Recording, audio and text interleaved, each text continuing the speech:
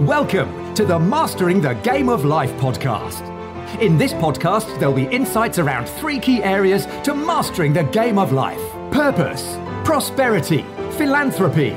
Your host, Paul Lowe, the third sector mentor, is the founder of Hearts Global CIC, which along with many other of his charitable commitments has been responsible for positively impacting thousands of people's lives, particularly young people from disadvantaged communities. Author of Mastering the Game of Life, From Pain to Purpose, and Speaking from Our Hearts books. Introducing your host, Paul Lowe. Welcome listeners, I hope all is well and we're continuing to achieve our goals in life. And yet again on this win focus, the subject of goals, it is my immense pleasure to host this episode and to have a nostalgic conversation with somebody that I'm very privileged and proud to have called one of my mentors. And that goes back to, 1999 when the gentleman in question, Mr. Paul Hart, was the academy director at that very, very prestigious football club. And as I say, for me personally, it was a boyhood dream to be involved with Nottingham Forest. Didn't make it as a player, but to serve under Paul and his culture and his ethos, particularly investing in youth, was an absolute pleasure.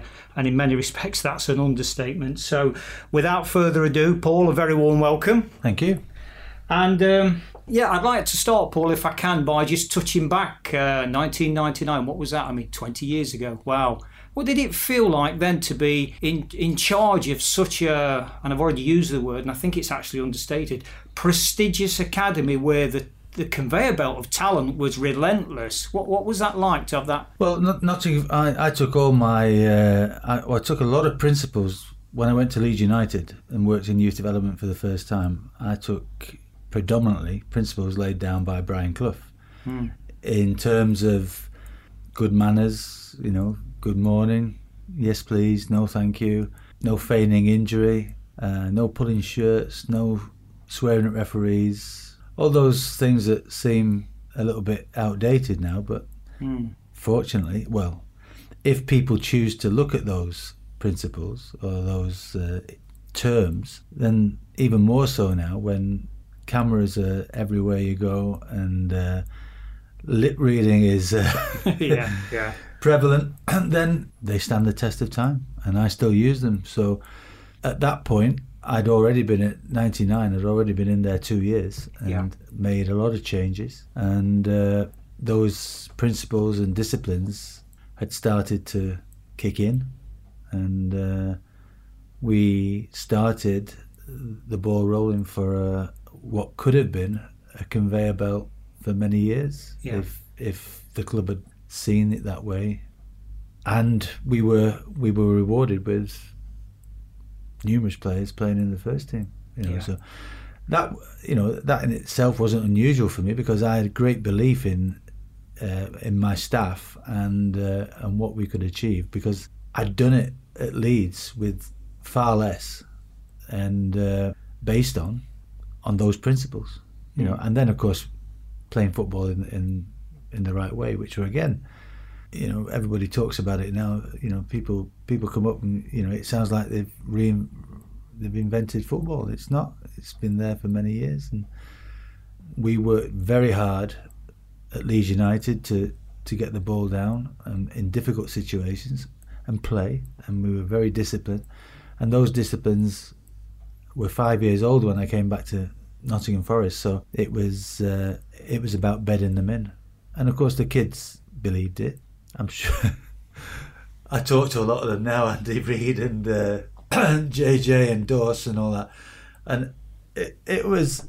I was 40 odd then, and far more energy than I've got now, and I got involved in everything, and everywhere they turned, they saw me, and it was important that they did, and it was important that they knew how to behave. And everybody makes mistakes as growing up. Yeah, absolutely. But ultimately, many of them became household names. They did, yeah. As I say, from my part, as a mentor working with the late great Jim King, it was a pleasure then. But when you look back and reflect upon things, and I think I can see that even I didn't realise at the time what an absolute privilege it was. to be influencing and working with the, dare I say, the hearts and the minds of these young men. Because the thing that sticks in my mind, Paul, and we always, I always remind you of this every time we meet, is around that statement I made we've written it in our book, Speaking from Our Hearts, when I, used to say it to you sort of every March, April time, that time of year again, Gaffer, and your reply was always the same. Yeah, but we'll send them out the door, far better young men than they came through. Well, that was the idea. We created good footballers, and but equally, it was as important to have humility and be a decent person, and to a man, I can't remember any wrong uns. They are great lads, and they wanted to learn, and they were testing. Andy Reid, one of the strongest mentalities I've ever witnessed, and he used to test me every day. Yeah, but we had utmost respect for each other, and it's important. Trust is important. So no matter what you say or what you do, the trust has got to be there. Well, hopefully you say it in the proper way. Don't get me wrong, but the trust there, they have to. Ultimately, I don't let them down. Yeah. And I think the epitome, the litmus test of that, Paul, was the record, which was absolutely phenomenal, wasn't it? And as you say, the conveyor belt that actually manifested itself from the academy into the first team. Yeah, well, I had to put my money where my mouth was when I moved up to manager, because I'd been knocking on the door of managers. That's my job. I stick my head above the parapet and say that he's ready, get him in. That's the idea. Not just. I've never worked anywhere just to keep myself in a job. It was about kids moving forward and being professional footballers. Yeah. And we, I don't know. So I put them in. I had total trust, absolute total trust. I knew they wouldn't fail. Yeah. Because you'd worked with them close hands, so you knew the characters, you knew their strengths, you knew the areas of development. I mean, to all intents and purposes, they were like your adopted sons, were they not? Well, yeah, to a degree, absolutely. But they, like I've just said, they tested you, and young men do, and I tested them. But overall trust was the, that was the bottom line. But what was created at Nottingham Forest was we played the same way. We had the same set pieces, same free kicks, same watchwords. So every time somebody got promoted, they heard the same stuff. So when they got to the first team, again, very similar, bit stronger and bit faster and all that sort of stuff. But generally, the same disciplines were there. Yeah. So it was, the challenge then became less of a challenge, but more of, so every time they moved up, they were less wary, less nervous, and they took to it. Yeah, definitely.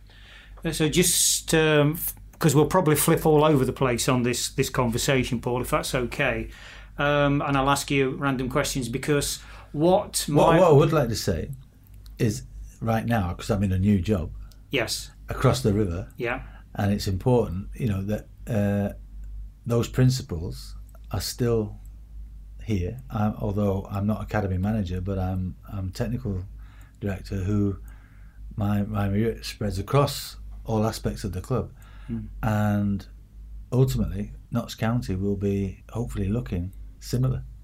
And I mean, I've had conversations with quite a few people, and on the strength of your appointment, I've actually gone out there and said, watch Notts County now be successful. And I firmly believe that, because, as I say, I go back, I've had first-hand experience of your vision and equally important, your values that you instill into players, whether at junior or senior level. And that's why I make that statement, because I know in life and in business, John DiMartini speaks about it. Share the vision, share the values. You don't have to like each other, but so long as you're on that sheet, you're going in the same direction, and it's absolute recipe for success, which is so obvious when you state it. But it's amazing how many people in life and football and whichever aspect of business you care to mention, people don't do it, do they? But there's with the people you employ, you especially when things are tangible, as in a football club, you have to show and teach and bring them with you, and hopefully they see what you're doing and take to it. Yeah. You know, if they don't, then that's a different scenario, obviously. But ultimately, you know, what you have to have is those people who follow. You know, when we started out there at Nottingham Forest, we employed young staff who were eager to learn and took to it, and we followed a mantra, a way of doing things, which was, you know, and I used to have to bring the staff into line and make sure those messages were getting across. Yeah. And it was right the way through. It became right through to the educational department, through the medical department. Everywhere, we were all kicking on the same pitch. Absolutely. And as I say, Paul, you know, it's maybe oversimplifying it to say it's such an obvious approach, isn't it? But isn't it amazing in life in general, and you know, I dare say in football, from my knowledge, that people don't do it. Well, I think people get confused. You know, there are different styles put out now through the FA coaching courses, not generally that I agree with. And so I'm a big believer in teaching, and to teach you have to know. Yeah. And to know you have to do your homework. Yeah. And then you have to be able to deliver and teach. You know, I'm not one for not stepping in and teaching a young man from his mistakes, because the more I step in early, the less mistakes he's going to make further down the line. Yeah. And so, or you know, his habits are going to be better if I address them or redress them at the early stages. Yeah, absolutely. So if I can just flip over at a tangent, Paul, and sort of take you way back when you made your football debut as a young fella. What was that like? Can you remember the exact details of that? Oh yeah. Well, I had real problems getting a football club. First of all, I'm from near Haydock Park, which is near Wigan, and my father was a footballer, and he used to travel from Goulburn, which is where we lived, to Manchester every day to play for Manchester City, to train. And I had very little idea what my dad did. And then when he finished playing in 1960, we moved to Manchester. We bought a clubhouse. Most football clubs then had clubhouses. So my mum and dad bought a clubhouse off City, and in Chorlton cum Hardy in Manchester. And I was 7. And then we kept getting. I kept answering the door to young boys saying, "Is your dad in?" I was like, "Yeah." Can I have my autograph? I didn't know what they were talking about. So I said to my dad, "What's oh well, I play for City, and this is what happens if you're famous and all that sort of stuff." So that was my first. And then of course in Manchester it was a hotbed for football. Yeah. I started playing at primary school.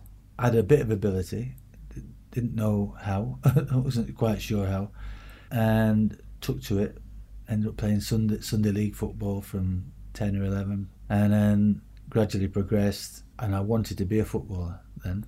My dad was trying to dissuade me all the time, because it wasn't the great. I think he knew that I wasn't very good, but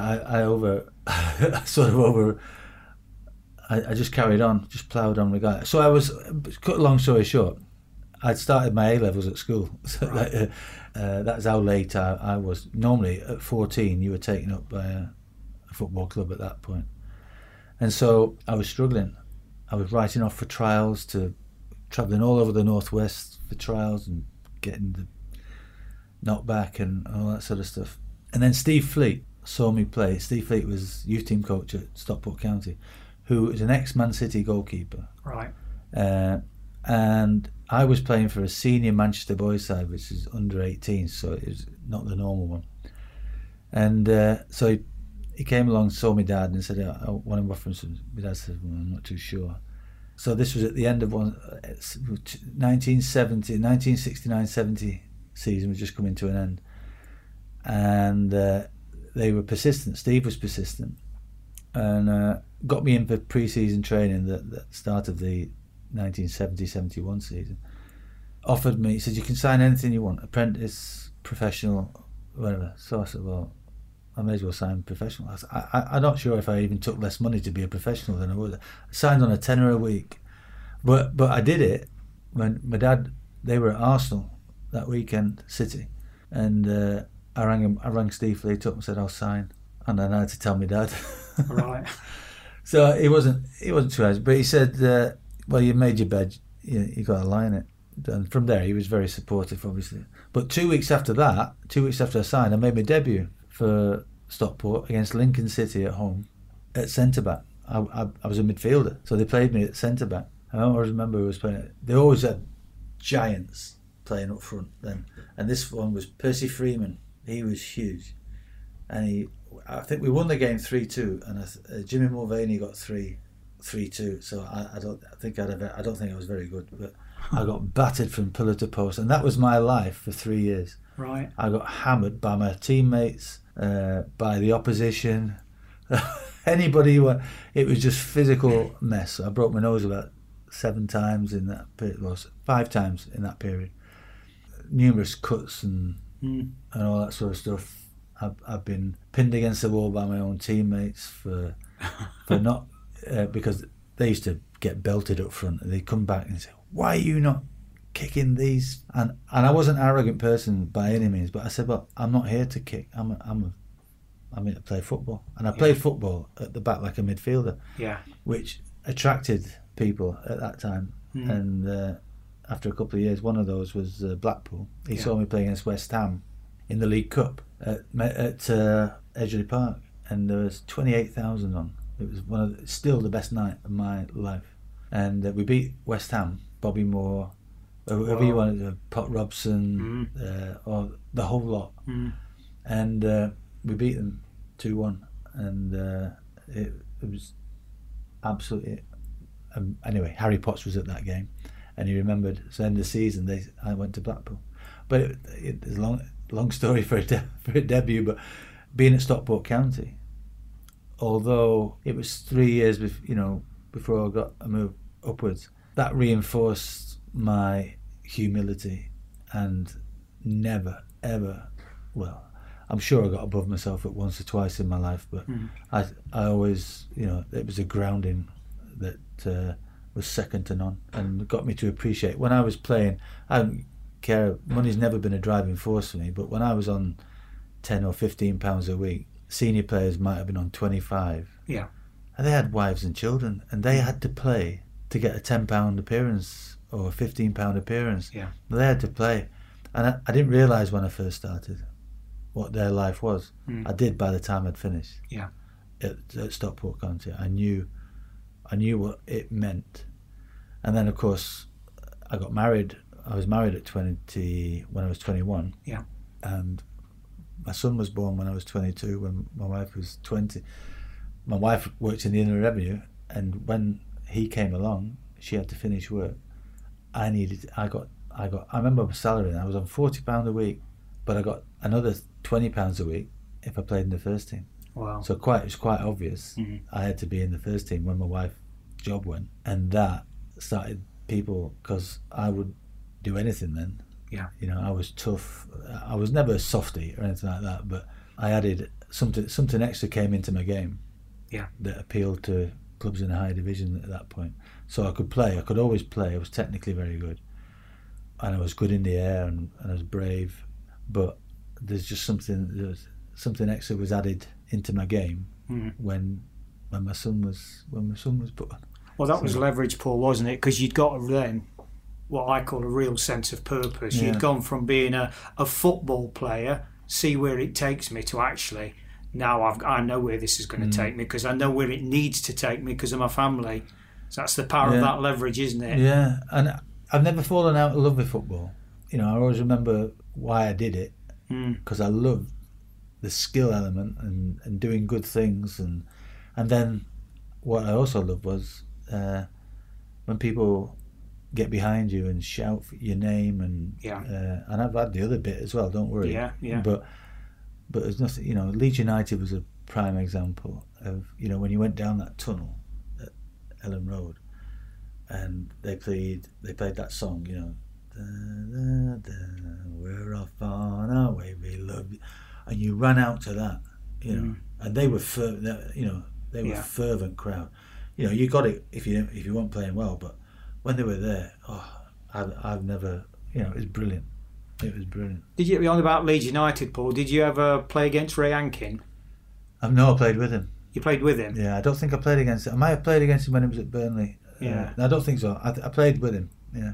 Yeah, the reason I say that bit of nostalgia, I can remember going to Ellen Road that first year that Forest got promoted to what would now be the Premier League, the old First Division, and Shilton was in goal. He got kicked in the head. He was dazed. He'd gone, and the ref said play on, and Ray Ankin did a tap-in, and I'm going absolutely crazy. And the next thing for my trouble, I got a whiskey bottle on my head. So always when I hear the words Leeds United, it kind of triggers that memory. Well, I think I played in the home game against Nottingham Forest that season at Forest and beat us 1-0. Right. And Peter With scored. Peter With, yeah. And we actually stayed the council buildings outside. There was a hotel then. Yeah. And our bus got wrecked overnight. Right. And so it sort of pointed the way to. But yeah, I remember Paul and Nottingham Forest were a good side then. Yeah, they were. A good side. Certainly from a supporter's point of view, I mean, as I say, going back to my own story, it was absolute. Well, you know the story, Paul. We've put it in the book about my dreams at 14 of playing, and I had a trial where Liam O'Kane, who'd got his leg in plaster at the time, presided with Alan Hill. It was a Sunday. And the bottom line is I wasn't good enough, but I kind of wasn't bothered because I'd been on the hallowed turf. That's how crazy it was. Yeah. And I often wonder if professionals that kind of just take it, well, we're in, we're game, this is what we do, we're professional about it, if they ever fully realise or empathise is probably a better word, Paul, with how the average supporter is on the terraces on a Saturday with a meat pie and the Bovril and all that. Well, it used to be that we were closer to our supporters than, it used to take me an hour to get from the changing room at Ellen Road to my car. And we were always closer than now. You can't get near a footballer, so I'm not sure how far. But and then going back to my dad's, when my dad played, my dad would be on the bus going from the centre of Manchester to Main Road with all the supporters, and then he'd be out there playing in front of 60,000, 70,000. Yeah. So life changes. I think players do appreciate supporters. Yeah.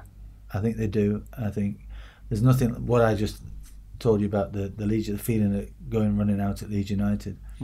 I think they do feel that. I think people who love football, genuinely, and players who love football. I think players who love football and have done it because they love play. I'm sure most of the top players. You get aggravations in life, don't you? In all walks of life, but you have to love football to play at the highest level. Yeah, to do anything well, you've got to have that passion. Yeah, and part of that is the embracing of your support. Yeah. Unfortunately, if you play at Old Trafford when there's 75,000 on every week, you can't meet everybody. No. And probably walking across the car park isn't an option anymore because you never get there. The fervent supporters these days are far more fervent. Yeah. No, I can't say that. That's not wrong. But they probably, because they don't see them that often, they grasp any moment they can. But no, I think they do, and I think generally it's not very pleasant when you're getting hammered, but it's part of the process of learning how to be professional. Yeah. Then you yearn for the days when somebody will clap you and say well done, which is it's like a kid in a sweet shop, isn't it? Absolutely. Bearing in mind, Paul, your extremely high standards, morals and values, are you okay to very briefly flirt with the Anderlecht situation? Yeah. It's. I still think it's been brushed under the carpet. I know that the fella did. This wouldn't have come out unless the president of Anderlecht been blackmailed by the person who delivered the money to the referee. So, if he hadn't gone to court, if he'd have paid the money to the blackmailer, we'd still be in the dark. That's how sordid it is. It's a sour taste in my mouth. Yeah, just for the benefit of the listeners that may not follow football, or particularly Nottingham Forest in this context, what that situation was. I think it was the third European Cup campaign, Paul, wasn't it? If I've got that correct. I'm not sure. But it wasn't European Cup, it was UEFA. It was the UEFA, was it? Sorry, I stand corrected. But essentially, the long and short of it was it later come out that Forest were winning at the time, I believe. We played the home leg. We won 2-0. Yeah. Steve Hodge scored 2, and we went to Anderlecht. Yeah. 2-0 up. They scored a legitimate goal from distance, and then there was a penalty decision, which, if you see it now, Kenny Swain was nowhere near him. He just dived. And then they scored another one. I think it was all right. So they went 3-2 up. Yeah. And we still didn't panic.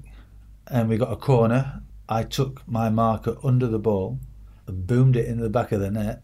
I think it headed it down. It bounced up in the top of the net. And then at that point, you can see their goalkeeper starting to berate his defenders because it had gone in. And it whizzed past Bomber's head, Ian Bowyer, and all that. So just, boom, really caught it well. And then you hear a whistle, and he's realised his dosh his money's down the Swanee. Yeah. And he blew up.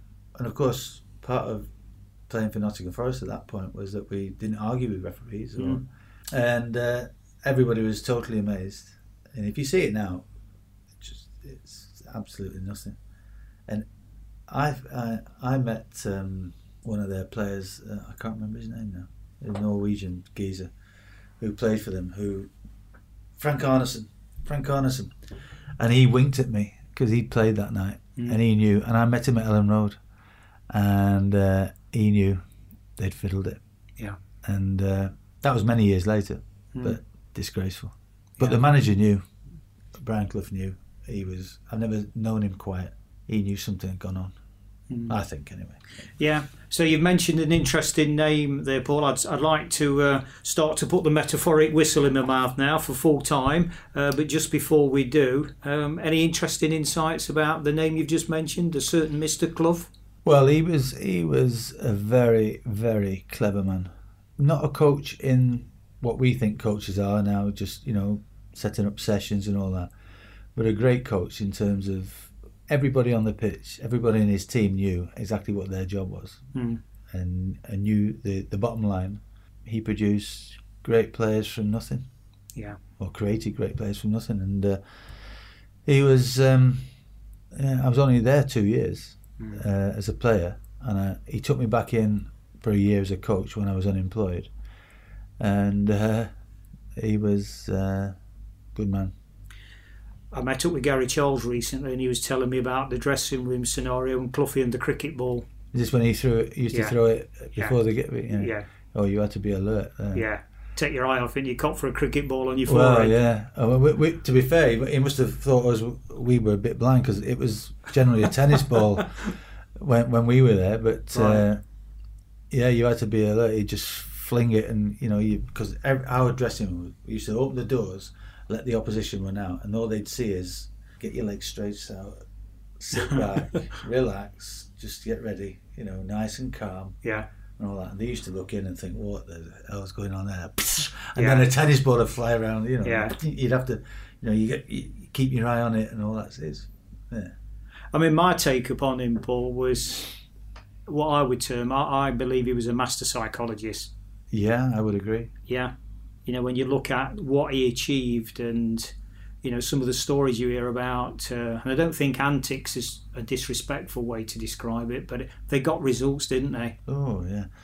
No, they he had great confidence in himself and his procedures. Yeah. And he trusted his players. Yeah. Yeah. Whoever he picked, I'm not sure they always liked him, but they had massive respect for him. Absolutely. And I had a bit of both, I've got to be honest, well, a lot of both, And a sure sign is, my wife and 2 children loved him.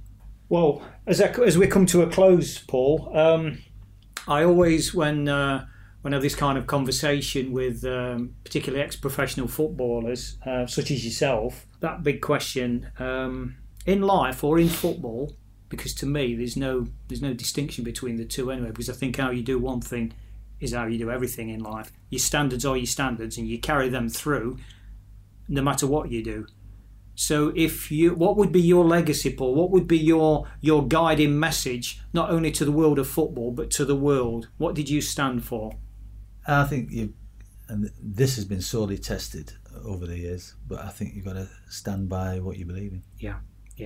And that's what I term, and we've mentioned the word earlier on, purpose. When you've got that focus and that purpose in your life, and they often use the metaphor of a ship in the ocean without a rudder, just being tossed in life's waves. But when you've got that purpose and that focus and that belief of what you stand for, what you stand against, yes, life seas are still choppy, but you're going to be undeterred because you know where you're going.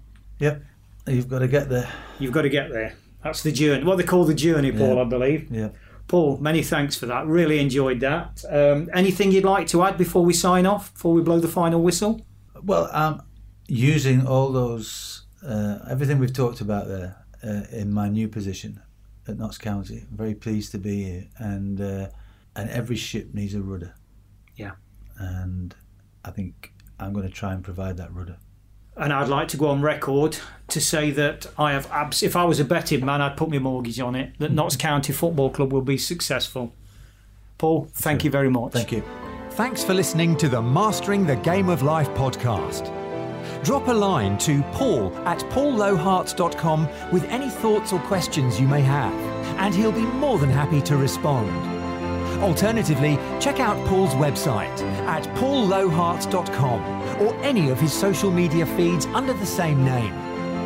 Remember, mastering life starts by embracing our hearts.